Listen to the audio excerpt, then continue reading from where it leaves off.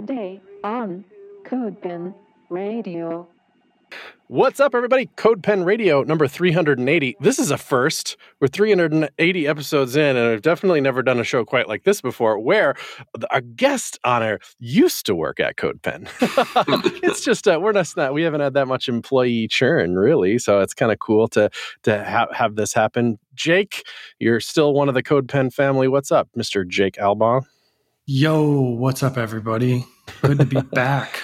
Yeah, Jake was an early employee. I'll tell you a story. We used to do CodePen meetups back in the day, and I think this is how it went down. Basically, did one in Chicago, which I think Matt Soria was running, but Jake's, obviously Chicago. You still are, aren't you? Chicago? Yeah, right on.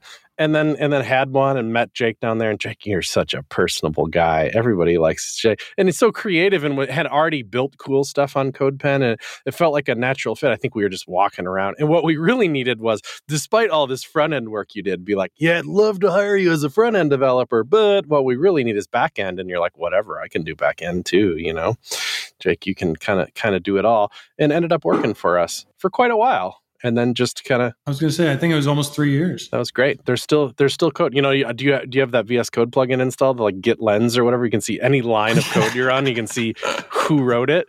Yeah, there's plenty of Jake stuff in there still. That's funny. Especially because right now we're doing this, like transitioning a big API over to Go, and the API was originally written in Rails, so there's a lot of like cross referencing. Like, oh, what's Rails doing over here? Oh, guess who wrote that? That's awesome. Yeah. Anyway, so and we have Marie here too. What's up, Marie? Hey, everybody. Yeah. I insisted on being on this episode. Jake and I were the first cohort of employees at CodePen. I think are you number 2, Jake, or were you number 2? I think I might have been starting at number 2, but I think I was officially on the books as Rach might have been number 2 officially on the books. I don't know. Who knows? Yeah, that's why we call it a cohort, because they all kind of happened all at the same time. So the starting dates were one close. Big group all at once. So yeah, I just had to be on. Yeah, I'm so glad you're here. It was awesome. And Marie's done, our resident SQL expert has some data on Jake, I'm afraid, to post. Only good stuff. Yeah. You've been at it for a while, but I want to know, like, let's start at the end. You're at Figma now. Yeah, I'm a developer advocate at Figma. So I'm the first developer advocate at Figma. We have an advocacy team, but as you might expect, most of the advocates at Figma are design-oriented, right? And so we're building the developer advocacy arm at Figma, which is a lot of fun and a great spot to kind of be, early in terms of like this role. It's because it has APIs and stuff. Is that, and you can like build plugins and stuff? The way I talk about it is it's like we have different types of developer experience because we have the extensibility platform because you can build plugins, widgets, use our REST API.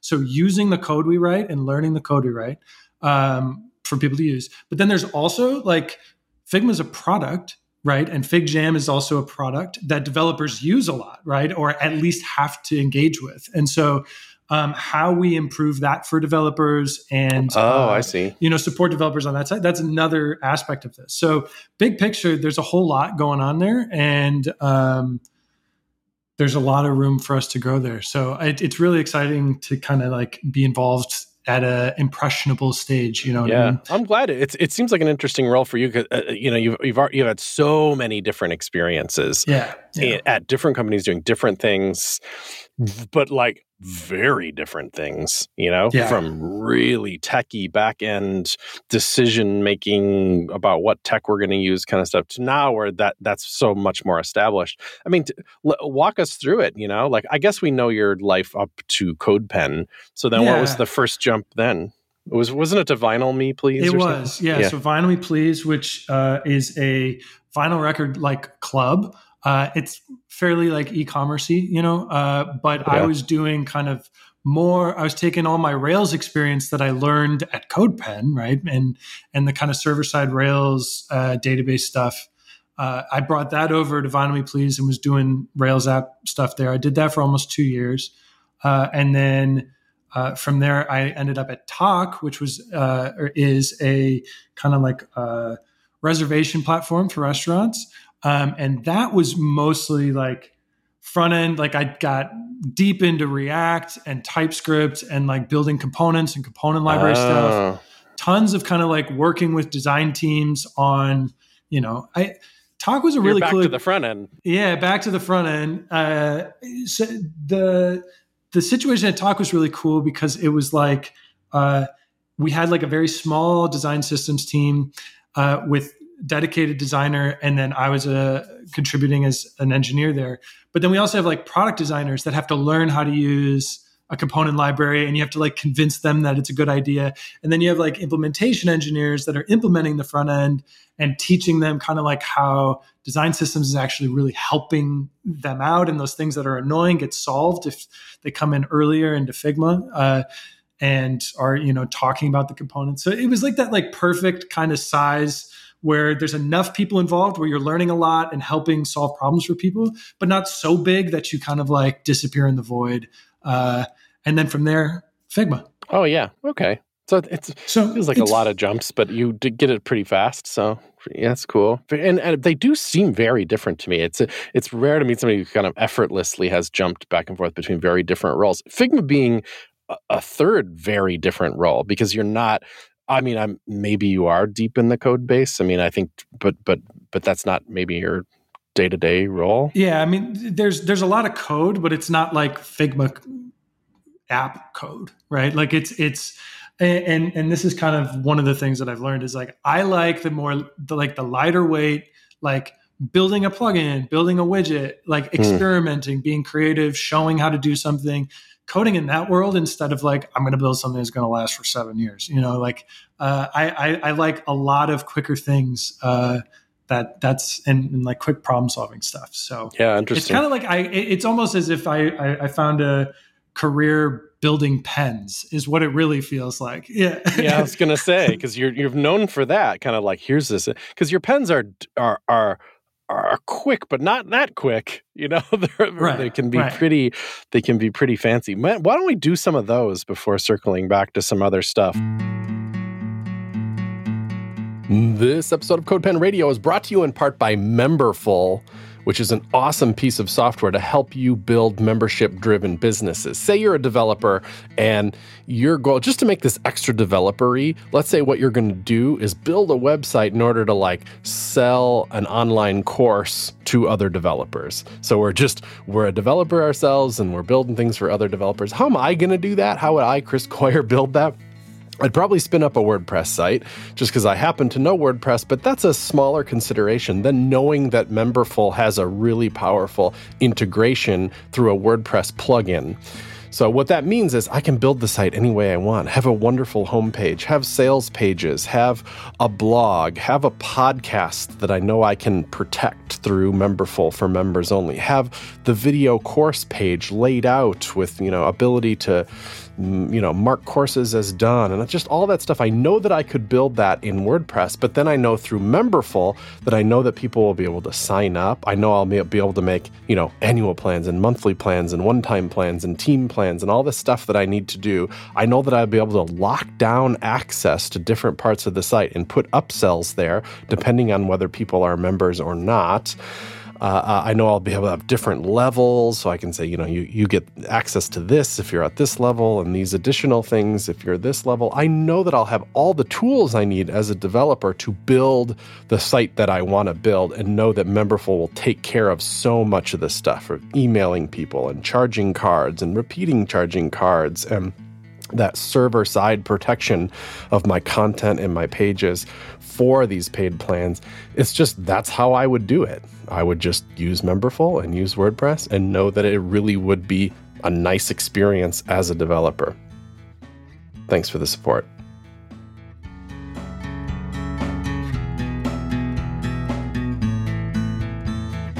Marie, what's some classic, like, Jake complicated weird pens? We're going to go back into the Jake archives here.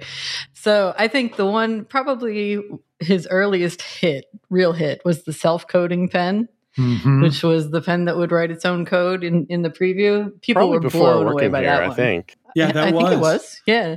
I presented that one at the first Chicago CodePen meetup, and that was what solidified, like, oh, community, I love people and doing this.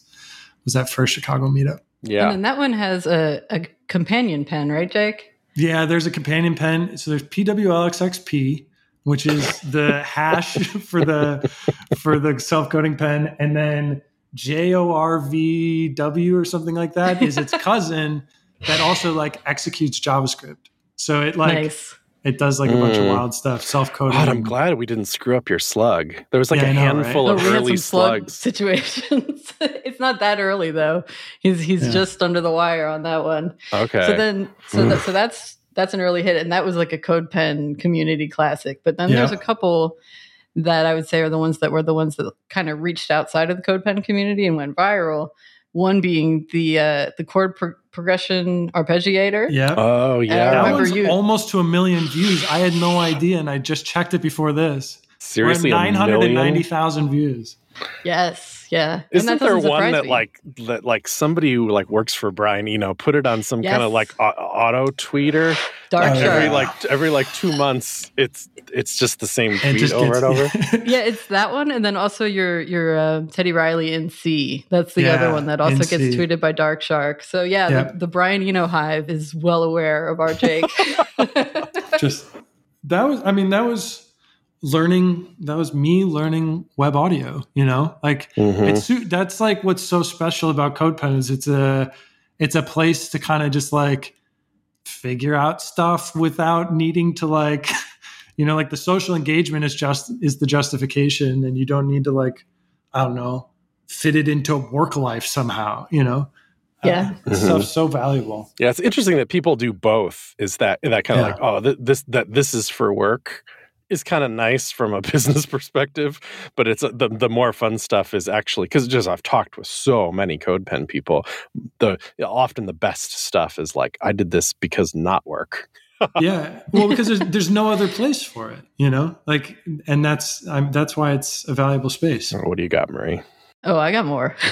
So there's one that I refer to quite often, and that is the tombstone generator. I have used that one. Jake, I have used that one so much. I bring it up in the alumni channel every now and then, but that ain't even half of how often I use that one. It's funny just how like goofy and simple it is, but how very, very useful. That one has gotten popular outside of CodePen too. We saw some journalists kind of tweeting that one around a couple months back, actually. Just, so that one's the gift that just keeps on giving. And it's it's a simple pen. It's just a tombstone, and you can put 4 lines on it. And boy, do I ever get used to that. But it's done in Canvas, right? Because it doesn't just, it'd be one thing to just like write a text area on top of a JPEG or something, and that would still be kind of funny. But then you couldn't download it, right? You went you went a little bit further and made it downloadable, so then it can be shared in Slack or whatever. You can use it as a picture, and then also it's like carved into the stone. It looks real. Yeah, there's like a semi-transparent shadow on it or highlight or something. Beautiful. Photorealism. An absolute classic. Oh yeah, I'm going to say this is the newer one, a real big one, the AI chess, Jake. That one is incredible. That's like a classic. How Jake thinks about CodePen is like, I wonder how difficult it is to make chess. And then you just start doing it, and then it's like you either give up immediately or you're like, okay, I think this is possible. And then you just kind of go in a hole for a while. It's playable, but what's great is it's also beatable. You can beat that AI. Yes, 100%. It's nice to get one over on the computer. What's the AI source then? Is there some open API for that? It's called Cheap AI Chess. Basically, I made bad AI billiards, which was based on like Yahoo Pool, style game, except it just randomly chooses a trajectory and power, Yeah. So it's easy to beat. I wanted to do the same thing for chess. So it's cheap AI chess. But in order to like make a cheap AI, you need to know what are all possible legal moves at any moment. And like that. So I had to do all of that work in order to validate like the game of chess and make sure that it's a legal game that's being played. No way. You're not hitting an API. This is 1,200 lines of TypeScript that is chess. And so it's validating, like, because you have to know whether or not a move that you're making is putting your king in check. in order to know whether or not that move is valid.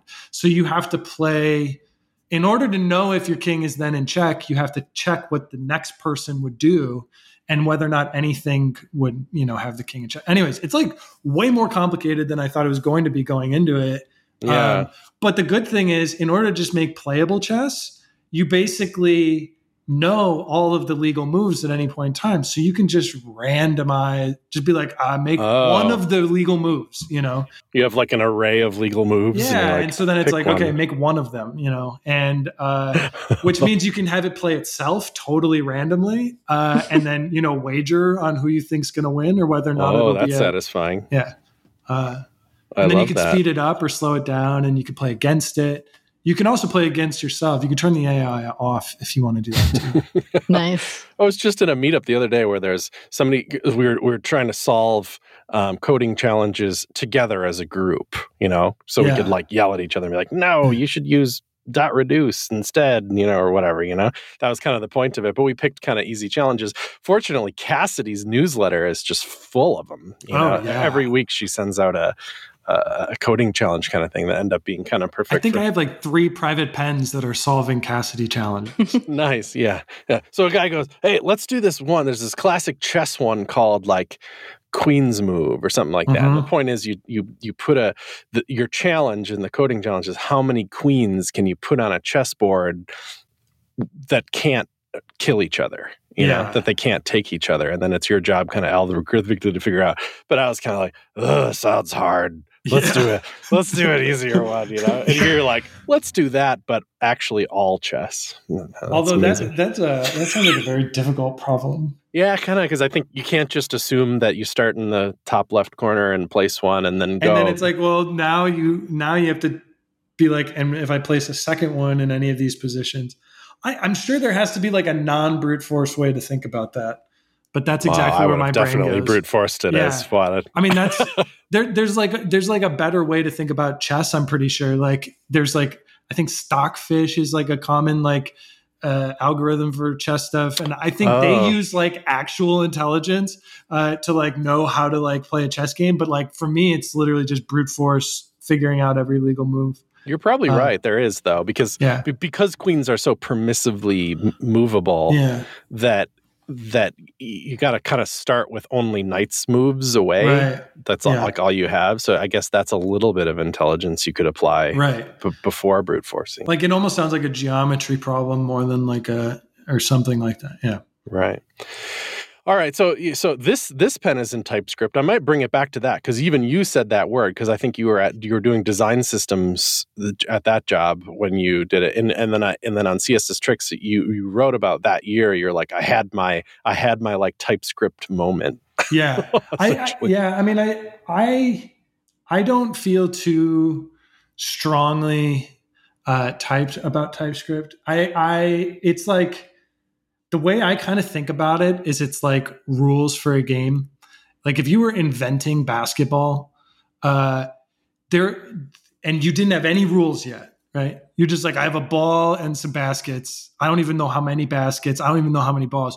You're trying to figure out the right combination of rules in order to make an actually good game, right? And there's something about the permissiveness of JavaScript that just like allows you to kind of like figure out what makes sense, right? What TypeScript's really good at is if you like need to enforce those rules, right? Or if you know all of the rules and you're trying to do something very complicated or something you're going to have to hand off to someone and they're going to have to follow rules that they might not know yet. TypeScript's really good at like making sure that stuff doesn't like break. But you don't have to use TypeScript to do that. You can also just like write very defensive JavaScript and like all this other stuff. But the way I've kind of come to see it is it's like certain contexts, it can be really, really, really super helpful. Especially if like VS Code can use it to like suggest things for you. So you don't even have to type any, you don't even have to write code. You're just selecting things from drop downs and that sort of thing. But I still do like most of my work that's fun in just like normal JavaScript, like no dependencies. I don't like having to build anything. Yeah, it sounds like you'd be the kind of guy that would like it both ways. Like I like that they both exist. Yeah, depending on what I'm doing. Yeah. I mean, at Figma, right? Like our plugin API and widget APIs are. I would guess TypeScript. They come with types, right? So if you install the types, it's like better documentation almost than like our docs website. Like you're able to just kind of like learn about this stuff in line as you go, and like it's actually like super helpful for that sort of a context too. That IDE experience is to me like at least 51% of the value of it. I'd never go as far as to say it's unilaterally better than JavaScript. I think it's literally just like different strokes for different needs, Mm-hmm. Well, it's interesting for me as I've been thinking about it. We still don't use it at CodePen. Although I won't say don't use it, because our latest employee Robert is a fan, almost like a reluctant fan, which maybe has some similarity to you in a way. I don't know, but it has written a few things in it when it's lightweight and isolated and doesn't affect anything else or whatever. But I think it's interesting to think back on the choice of it existing, like typed languages existed when JavaScript was invented. Like somebody decided on purpose for it to not be typed. Exactly. Yeah. And I think that's what I'm saying. Yeah. It's like if you don't know what you're building yet, which is like for me, 99% of the time when I start something, like I don't really know what I'm doing yet. Other people are the exact opposite. Right. But for people like me, like I love just being like, let's figure out what this is first.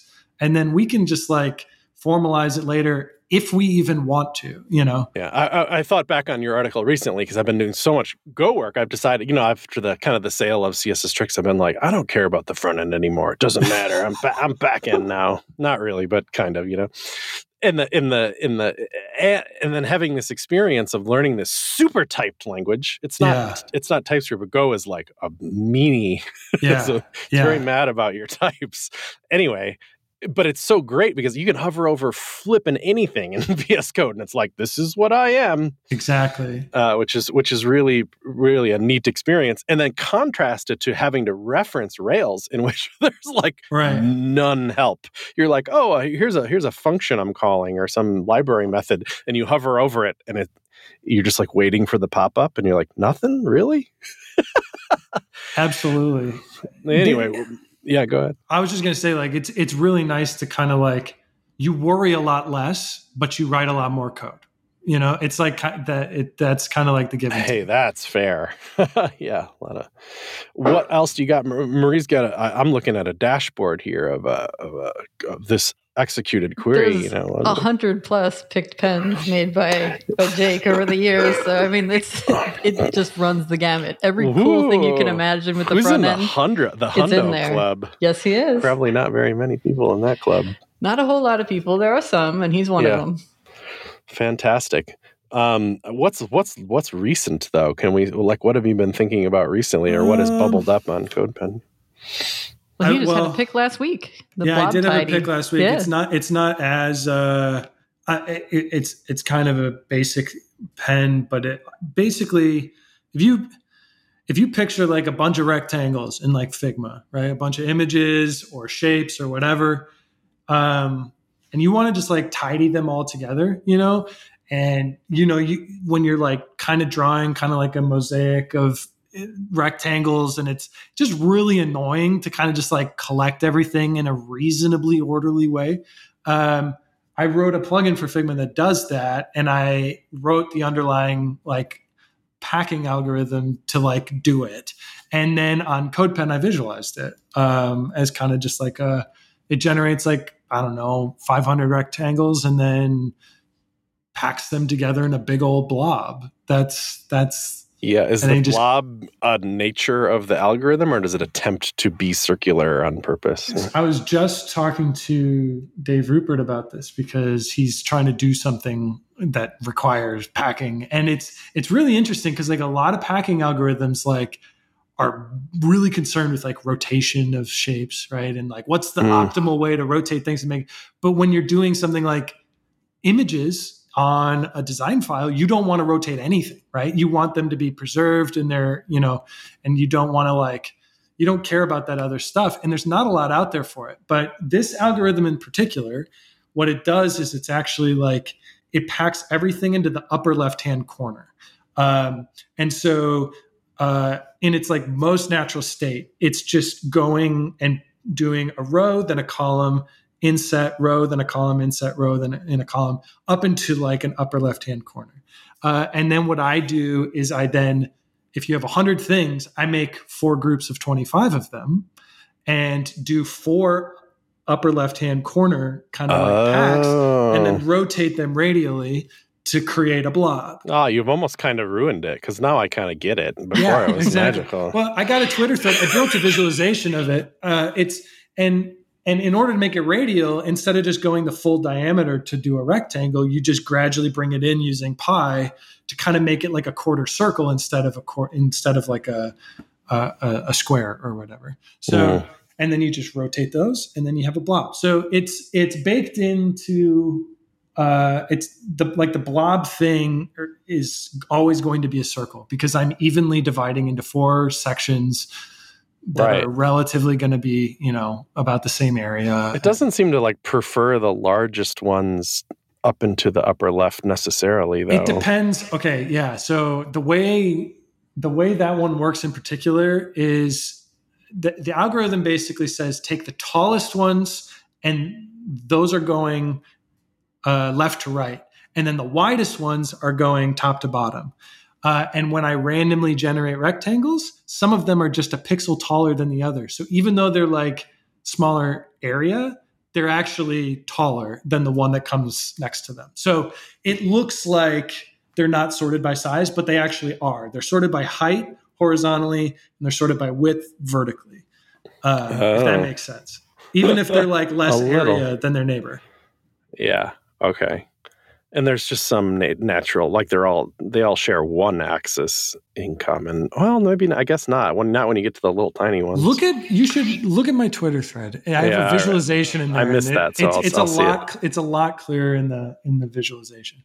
But yeah, it was a fun one, because it was kind of, this is another classic kind of like what I really value about building on CodePen is like, I want to like just figure out how to, I don't know, pack things into a shape, like you're just like starting with that idea, and you're just kind of throwing some against the wall and seeing if it works, There's a little side effect to this one is if you run the canvas animation when the iframe is like 5 pixels wide, and stretch it back out, the browser barely knows what to do with it. It's like, that's funny. What? Yeah, that's cool. I appreciate that it kind of started a life as a Figma concept, though. I think that's a strength of Figma in a way. Is that sometimes I'll even Google something. I'm like, how do you do like noise, or something in Figma? And what you won't find is a Figma feature, right? Because Figma is pretty trimmed in what it does. But what you'll probably find is a plugin to do it. And the plugins are so the DX there, or whatever UX, I guess, is so chill that you're not afraid to do it. And I hate to, no shade on Adobe. We've all used their stuff for decades. But if I had an idea for a plugin, I'm not even going to try in Photoshop. That sounds daunting and crazy. And I also am probably a little unwilling to attempt to add it to my Photoshop either. So It's like a real weirdness. But Figma, for whatever reason, maybe it's its web-based nature or something, makes it much more approachable. That's what really drew me to Figma, is the fact that like it just works in a web browser. Like that's so cool, But with plugins specifically, there's actually like there's the API for like doing things in Figma, like create a rectangle, move it to here on in the file, and like give it a fill of red or whatever. There's like that API, so the plugin can do that, but the plugin then can also open up what we call a UI, and it's just an iframe running a website. So if you know how to code any front end stuff, you can literally just in the plugin window write HTML, CSS, and JavaScript. You can compile a React app. You can do whatever you want there. And it communicates to Figma using post message. So you can send things to and from the UI to Figma. So like if you drew something on a canvas, turn it into image bytes, you can send that over to Figma and paint it as a fill on a rectangle. Yeah, they can communicate with each other. Web APIs in the UI. That's what's so cool about it, is that you could just like do website stuff and bring it into Figma. Yeah. But there is some I don't know if it's secret, but some kind of magic to the whole canvas of Figma, right? It's I mean the like metaphorical canvas, because it's not actually canvas, right? It's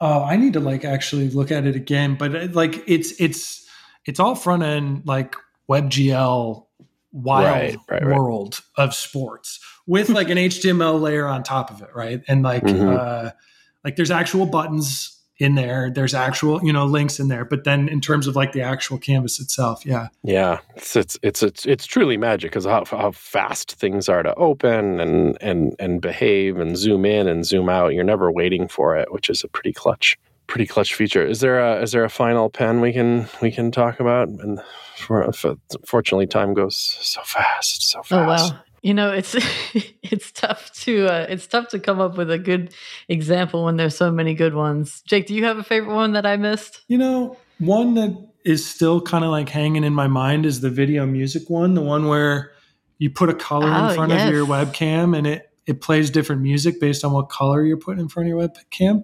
What color? Like blue, red? Yeah. So it changes the chord that's being played by an arpeggiator based on what you're holding in front of your camera. Oh man, that works nicely with one of our recent episodes where we had this fella named Lee Martin who makes these like musical experiences for bands. Yeah, he would love that. I hope he's seen it. Yeah, I would assume he has. I'm still like, I made that pen a very long time ago, 2018. The before times. The before times, yeah. But I'm still like, I took that idea and I'm making like, in the process of making like a art installation using a lot of those concepts, right? And like using the web browser and a lot of the thoughts that I had, for this fun little pen. So that thing is still very much in my mind. Hang on, art installation. Where? When? What are we talking about? It doesn't here? exist. The code exists, but I'm trying to turn it into an actual like thing you would walk into instead of something you run on your computer. Yeah. Yes, I love those. We'll have to talk after this. I've like seen a whole bunch of really good ones lately. I went traveling after this pandemic. We're in the middle of this pandemic, Yeah. We'll talk. I would love to. Yeah, that would be amazing. We've long dreamed apart that, and probably we got pretty far along trying to have a CodePen specific one with stuff like that at it. That sadly never came to fruition. But one day we will. Yeah, indeed. All right. Well, thanks so much for your time, Jake. It's a pleasure to talk to you as always. We'll put a link to all these pens and stuff in the show notes, and take care. It was great being here. Always fun to swing through. See you around. Thanks, everyone. Thanks for listening, everybody. Bye-bye.